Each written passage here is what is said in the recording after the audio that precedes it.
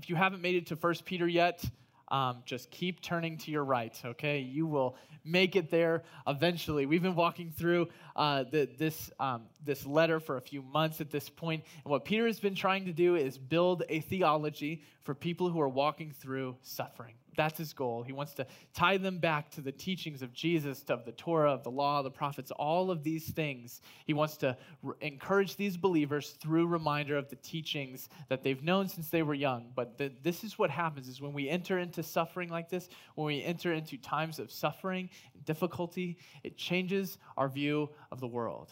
It changes our view of God. And in fact, God's fully aware of this, that when we as human beings, when we walk through suffering, when we walk through difficulty, it changes the way we see him. It changes the relationship that we have with God. It absolutely has the power to do that in our lives. God is aware of this, and he knows it's how it happens and how it works. Peter's aware of this, which is why I believe he's trying to encourage the believers through reminder. He's trying to draw them back into their first love of Christ and of theology, what we believe about who God is, what he's done, what he is going to do for us. When we walk through suffering, it's important to be rooted in those types of theological ideas. It's important to lay a base level and a ground level for us. And so Peter walks through many of those things. He builds a couple different areas of theology about identity, who we are in Christ, who Christ was, what he has done, the work he came to do, all of those things. He builds that up and then begins to speak into the issue of their day, which was suffering. It was persecution. They were proclaiming that Jesus was Lord in a place and in a time when only Caesar could be Lord. They were absolutely walking against the grain of the society they lived in. And it's into this context of people, into that movement of people, that Peter says these words in verse 12 of chapter 4. He says, "Dear friends, don't be surprised. Do not be surprised at the painful trial that you are suffering, as though something strange were happening to you. But rejoice that you participate in the sufferings of Christ, so that you may be overjoyed when his glory is revealed. If you are insulted because of the name of Christ, you are blessed, for the Spirit of glory and of God rests on you. If you should suffer, it should not be as a murderer or a thief or any other kind of criminal, or even as a meddler." I don't know what meddling is exactly, but don't do it. There's a Scooby-Doo joke in there somewhere. I haven't thought of it yet. Verse 16, "However, if you suffer as a Christian, do not be ashamed, but praise God that you bear that name. For it is time for judgment to begin with the family of God. If it begins with us, what will the outcome be for those who do not obey the gospel of God? And if it is hard for the righteous to be saved, what will become of the ungodly and the sinner? So then, those who suffer according to God's will should commit themselves to their faithful Creator and continue to do good." Peter has developed theology for these people. It was time to face the issue head on. Suffering, difficulty in our lives. And in these people's lives, it looked like persecution. And he's like, you get to bear the name of Christ and be persecuted for that. You should be overjoyed in that, which is a difficult thing to say to a people who are walking through perhaps a dark night of the soul, a time when they feel that God is not near them. Peter has two responses to this idea and this concept of suffering in the Christian walk and the Christian life. And this is kind of a part 2 sermon. I gave a sermon also about suffering about 3 weeks ago, something like that. It was a while back.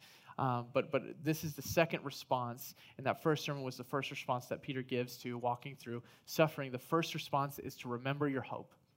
Remember the living hope that Christ came and died to give you. Remember the person and the work of Jesus, that you can have a fresh vision for what the future is supposed to be as a follower of Christ. And also, this living hope is a balm for the suffering that we have. It's a salve that soothes the wounds that we will incur walking through the world that we walk through. So your first idea is to remember your hope. And the second idea that Peter gives, and this is where we're going to camp out today, is simply act like Jesus. Act like Jesus did. That's his goal for us. That's how we deal with suffering, is acting like Jesus. When you suffer for doing good, act like Jesus. When you suffer for being a Christian, act like Jesus. When the world is literally ending, we will read that verse in just a moment. When the world is ending, act like Jesus. That's his goal for us. That's what he wants us to set our minds on, even in our deepest suffering. Act like Jesus. And Jesus himself is familiar with suffering. He's not a stranger to suffering. In fact, the latter half of the scroll of Isaiah refers prophetically to Jesus as the suffering servant. And that's the role that Jesus sees himself taking up whenever he comes into ministry and he begins his earthly walk to create disciples and bring about his kingdom. He sees himself as a suffering servant that is going to be beaten and broken for the transgressions and iniquities of the people he wants to lead and to love, which includes us in this room today. But this role, as we become disciples of Christ, is one that we also take up, which does not sound like good news, I know. But it's even here in the text, Peter says, you get to walk through the same suffering that Jesus has walked through. That means something. It means, for one, that we have a really good example of how to walk through that suffering. Jesus himself is the example of how we are to walk through suffering, how to deal with it, which I believe is the point that Peter's been making throughout the back half of his letter. And so that's the name of my sermon for us today, is Suffering Servants. This is the role that we take up as we follow Christ. He, the original, the greatest of the suffering servants, the high priest even of the suffering servants, and we fulfill a similar role. And so today we're going to talk about three things that suffering servants do in dealing with suffering. I feel like I said suffering like 7 times in 10 seconds. Whew, okay. Suffering servants, okay. And facing suffering, the first idea here, and I've already mentioned it once, is to act like Jesus. Act like Jesus. That's your first point this weekend, is to act like Jesus. Peter's response in the face of suffering is to act like the man who knows how to suffer, Jesus himself. In 1 Peter chapter 4, verses 1 and 2, this is what Peter says. He says, therefore, since Christ suffered in the body, arm yourselves with the same attitude. In other words, act the way that he did. Because he who has suffered in his body is done with sin. And as a result, he does not live the rest of his earthly life for evil human desires, but rather for the will of God. We choose in our lives to actively reflect the will of God. What more could be like acting like Jesus than that, is reflecting the will of God. And so growing up for me, there was kind of some mystery to this idea when we say act like Jesus. There was generally a disconnect that I felt. And here's why. It's because of the 90s bracelets that you walked around with WWJD all over them. Okay, what would Jesus do? Are you familiar? You know what I'm talking about. Okay, what would Jesus do has been a movement for quite some time now. Okay, and when I was a kid and I began to hear this idea of dealing with life by wearing the bracelet and saying, what would Jesus do about every little situation that I was ever in, it felt kind of inaccessible and a little bit weird to try to understand that. And here's why. It's because I would come to a situation, I would say, what would Jesus do? Well, Jesus was a 30-year-old Jewish rabbi in the year 0 AD, 2,000 years ago.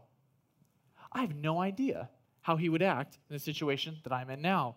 Jesus never had smartphones. Jesus never had a car. He had to walk everywhere he was supposed to go. Okay, there's at least a little bit of disconnect here.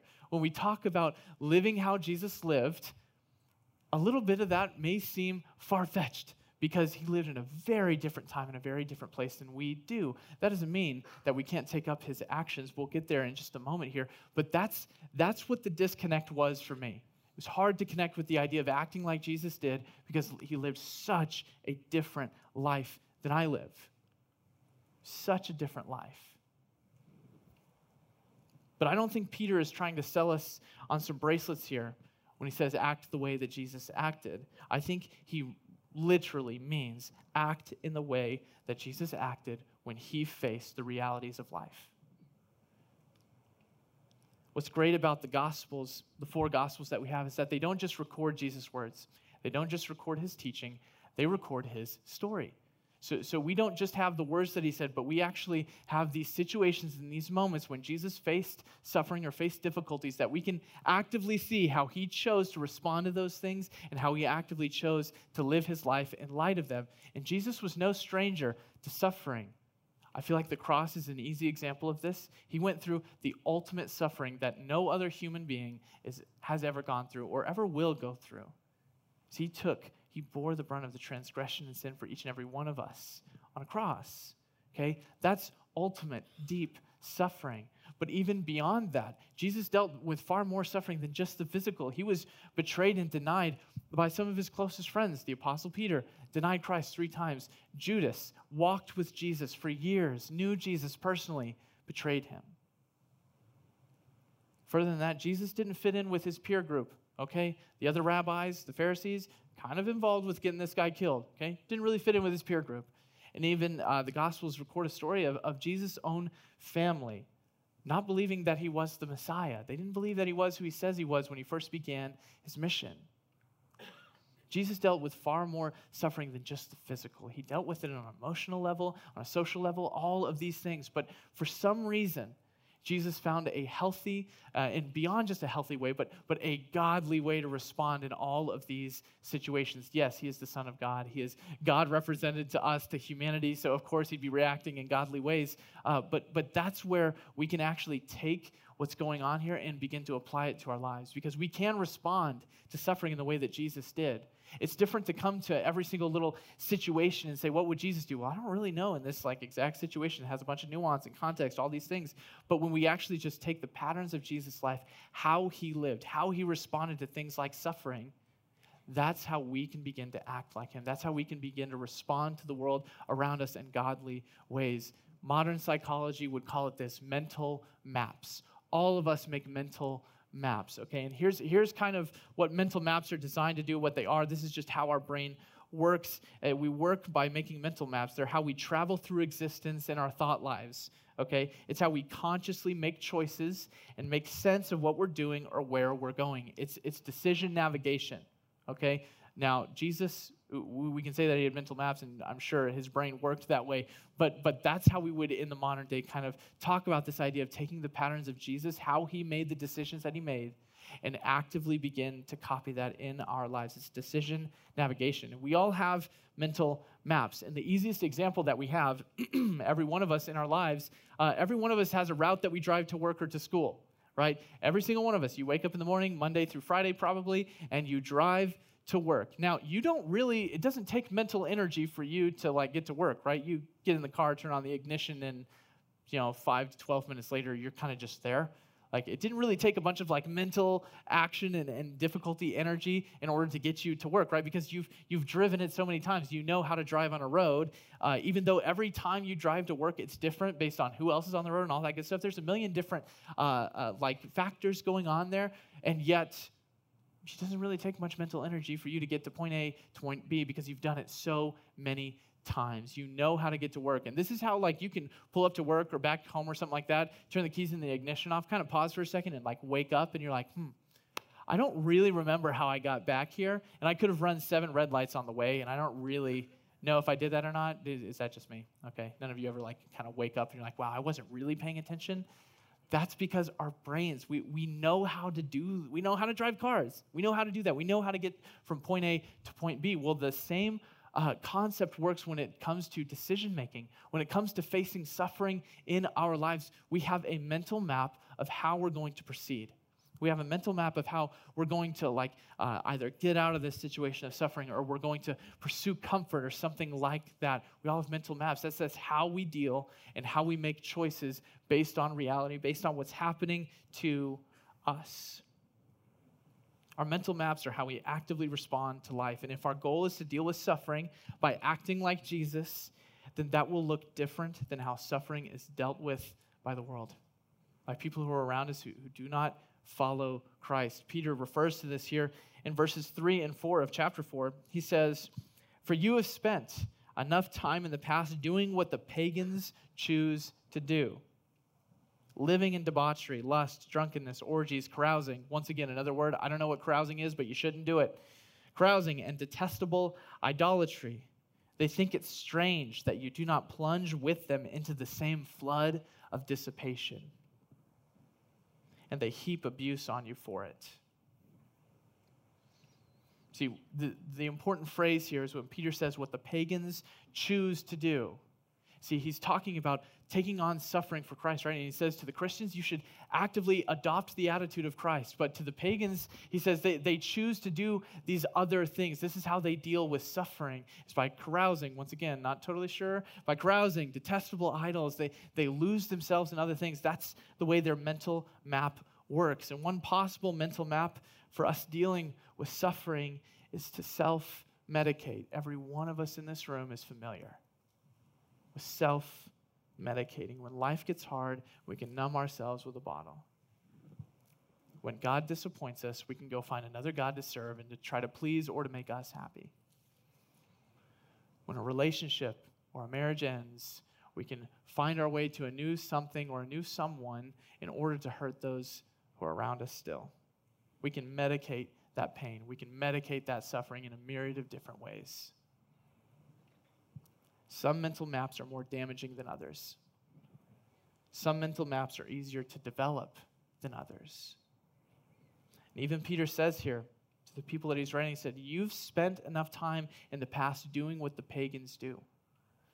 Our natural bent as people is not to react to the world in godly ways.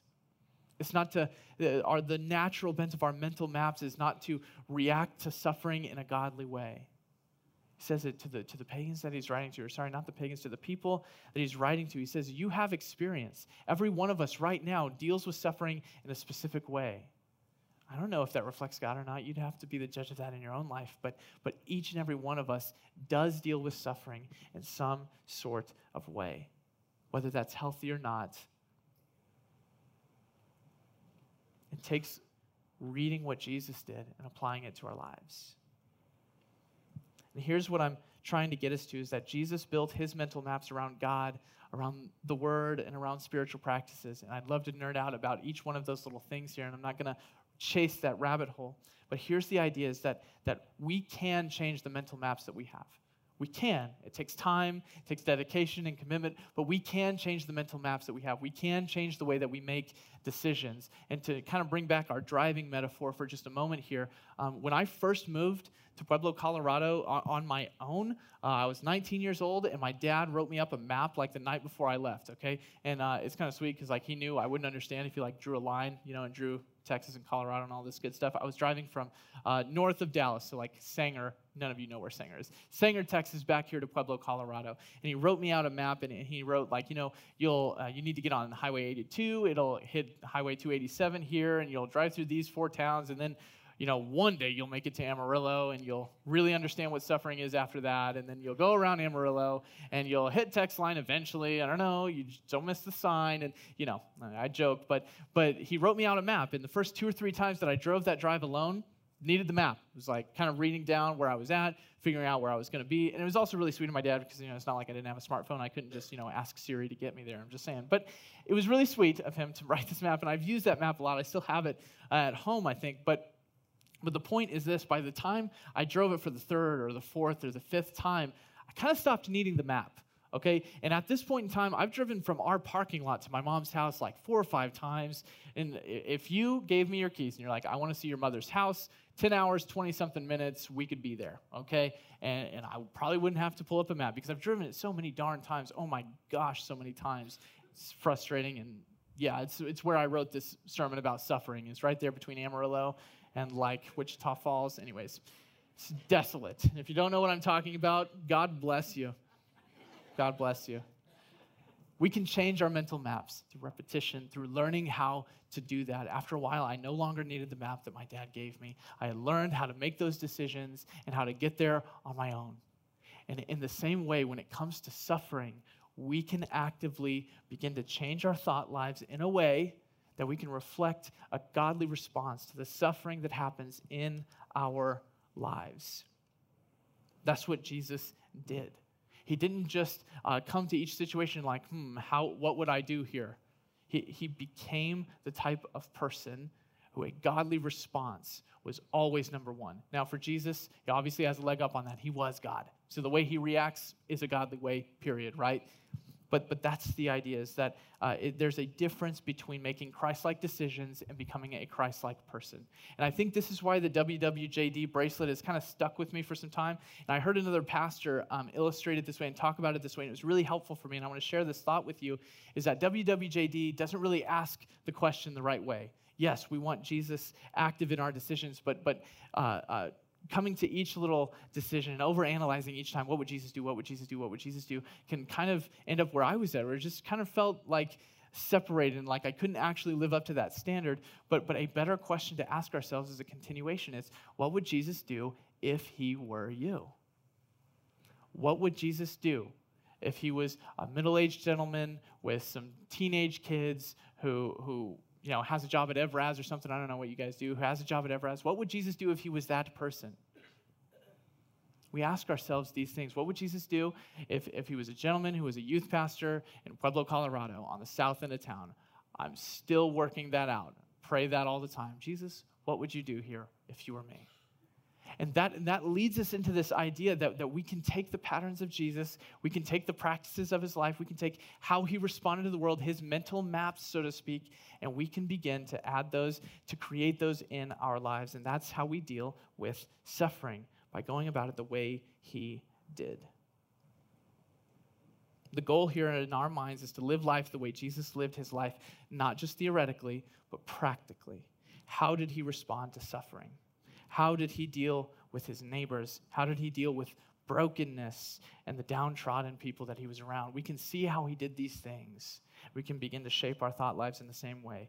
And so there are two ways here in 1 Peter chapter 4 that Peter writes about how we can deal with suffering similarly to Jesus. So the overarching idea here is that we're acting like Jesus. When we're dealing with suffering, there are two specific ways that Peter mentions here in the text that we can also see in Christ's own life, these two parallel ways of dealing with suffering. And this is the first one, is to remember your calling. This is what suffering servants do, is that they remember their calling. In 1 Peter chapter 4, verses 7 through 10, it says, "The end of all things is near. Therefore, be clear-minded and self-controlled so that you can pray. And above all, love each other deeply, because love covers a multitude of sins. Offer hospitality to one another without grumbling. Each one should use whatever gift he has received to serve others, faithfully administering God's grace in its various forms." This is kind of a callback in many ways to the idea of living hope. Living hope, this living hope that we have as followers of Christ, it is the reality that we now live in. It's a reality that we have, is that we have hope. We go through suffering with hope. This is another idea of the reality that we live in. You have a calling. You have a gifting. If the Spirit of God is upon you, you have a gifting and you have a calling. He's made that absolutely clear. Now, maybe part of your suffering this morning is, I don't know what my calling is. I don't know what my purpose is. I don't know why I'm here. Well, if I can lead you to rest in the fact or give you some peace, have peace of mind of the fact that it does not matter what job you have, where you work, where you live. It does not matter for the calling of God, because the calling of God is as simple as this: to love him and to love those that are around you, to love your neighbors. That's what Jesus says the two greatest commandments are, is to love God and to love others. And if you do those things, you will sit in the middle of the will of God. You could be a plumber in Denver and love God and love others. You could be a realtor in Colorado Springs. You could love God and you could love others. You could be a part-time worker at a Solaros coffee shop here in Pueblo. And if you love God and you love others, then you are squarely in the will of God. Now, does God have a specific purpose for specific people at specific times in specific places?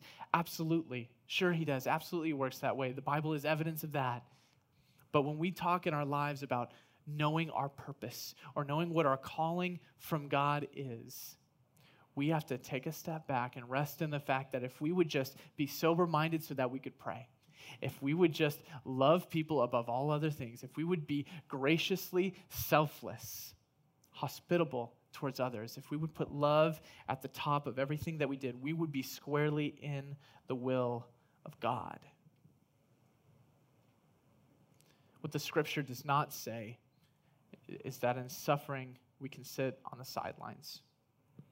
That's not what the scripture says.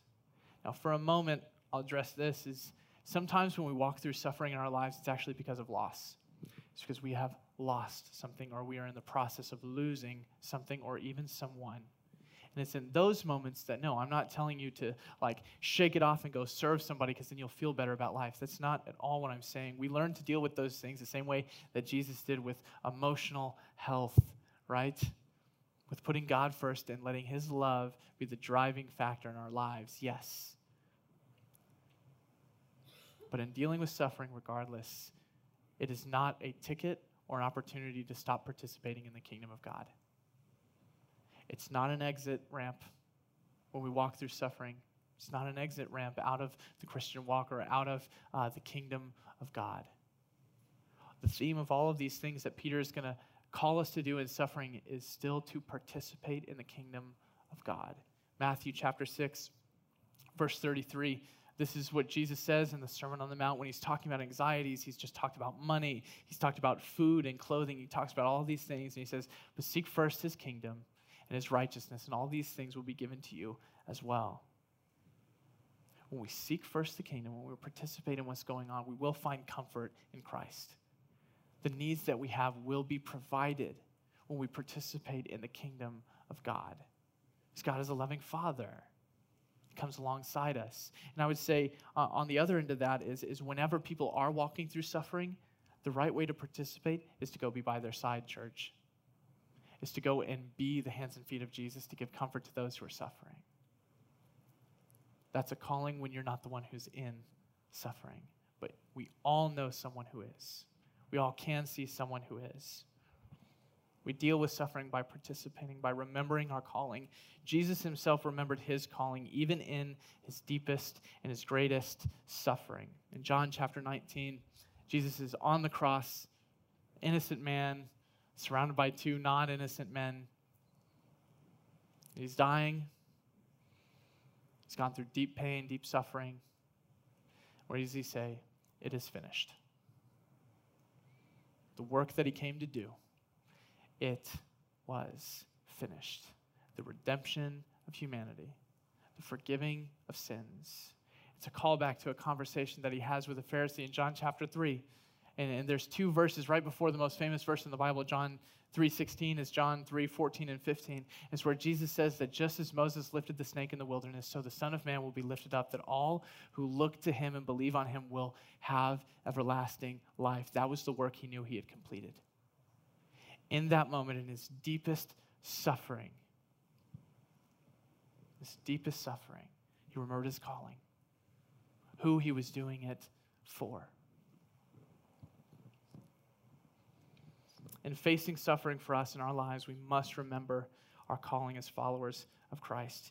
There's one last way that parallels in our text here, and Peter's going to mention, and it parallels with Jesus in dealing with suffering, and it's verse 19 of chapter 4.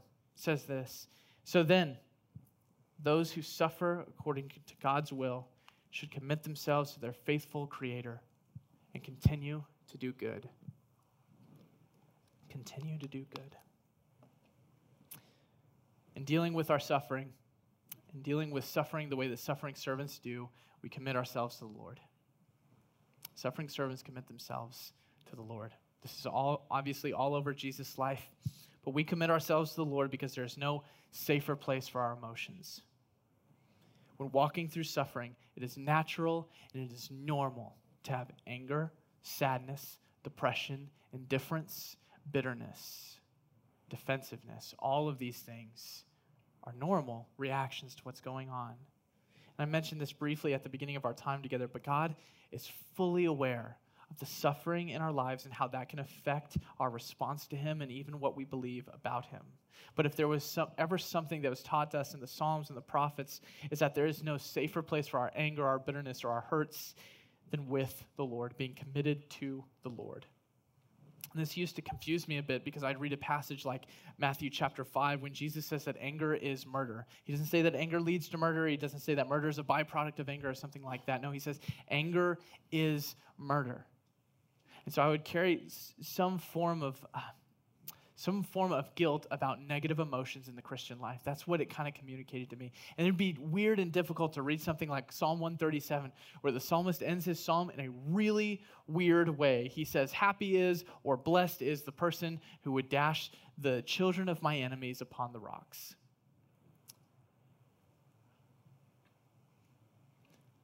It's difficult to come to scriptures like that are obviously said in deep anger, deep bitterness, and try to understand why they're written in the same place and in the same book as something where Jesus would say that anger is murder.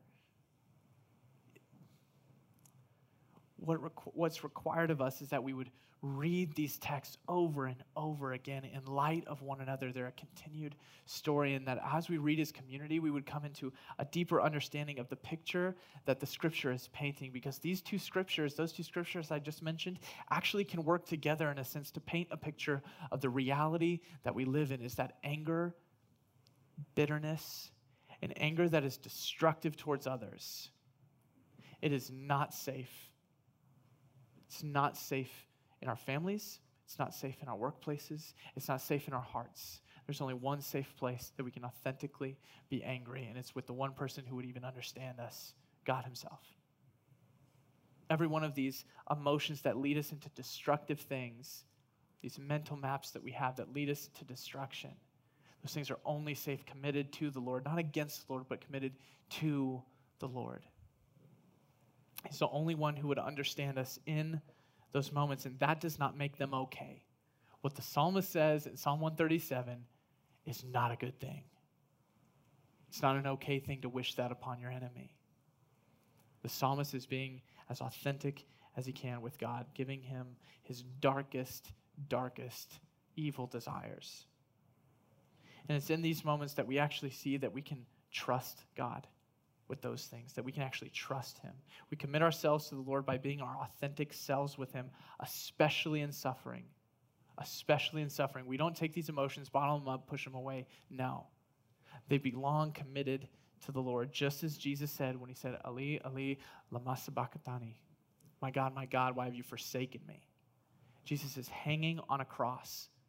Like I said multiple times today, the deepest suffering of humankind. He's hanging on a cross. And he is authentic with the Lord when he says, where are you? Where have you gone? That is the easiest question to ask in suffering. God, where are you? It's a sad question. It's an angry question. It's all of those things. God, where are you? What are you doing? Jesus himself, why have you forsaken me?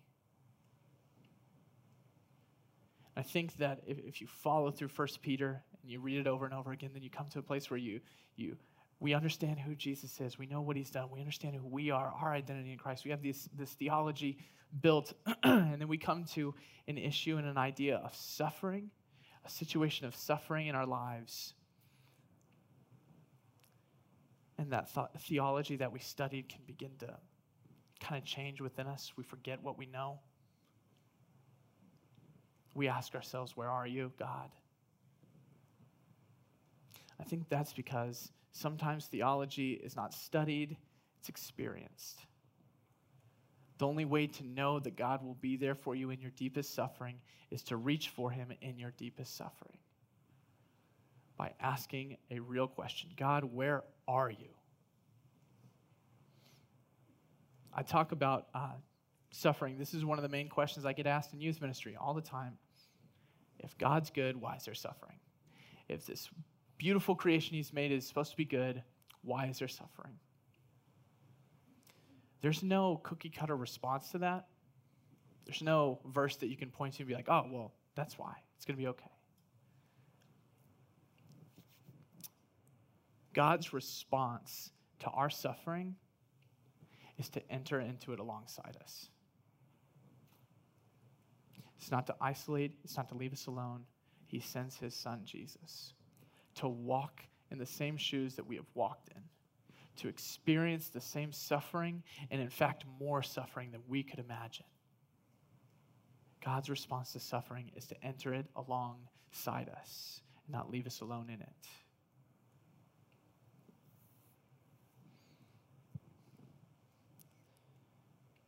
That's why this call from Peter in chapter 4, verse 19, when he says, keep your eyes on the faithful Creator and continue to do good, is a difficult thing to ask of people walking through suffering.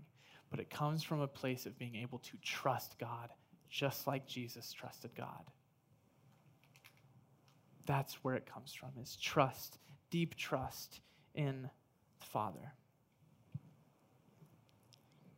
I think this is kind of the picture that Peter has been painting.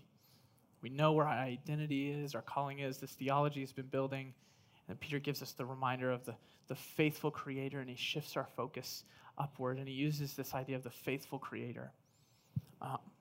I think sometimes in suffering, the question that is easiest to ask is, faithful to what? We're suffering and we feel clouded by what's going on in our life or our situation or the suffering we're walking through. A faithful Creator to what?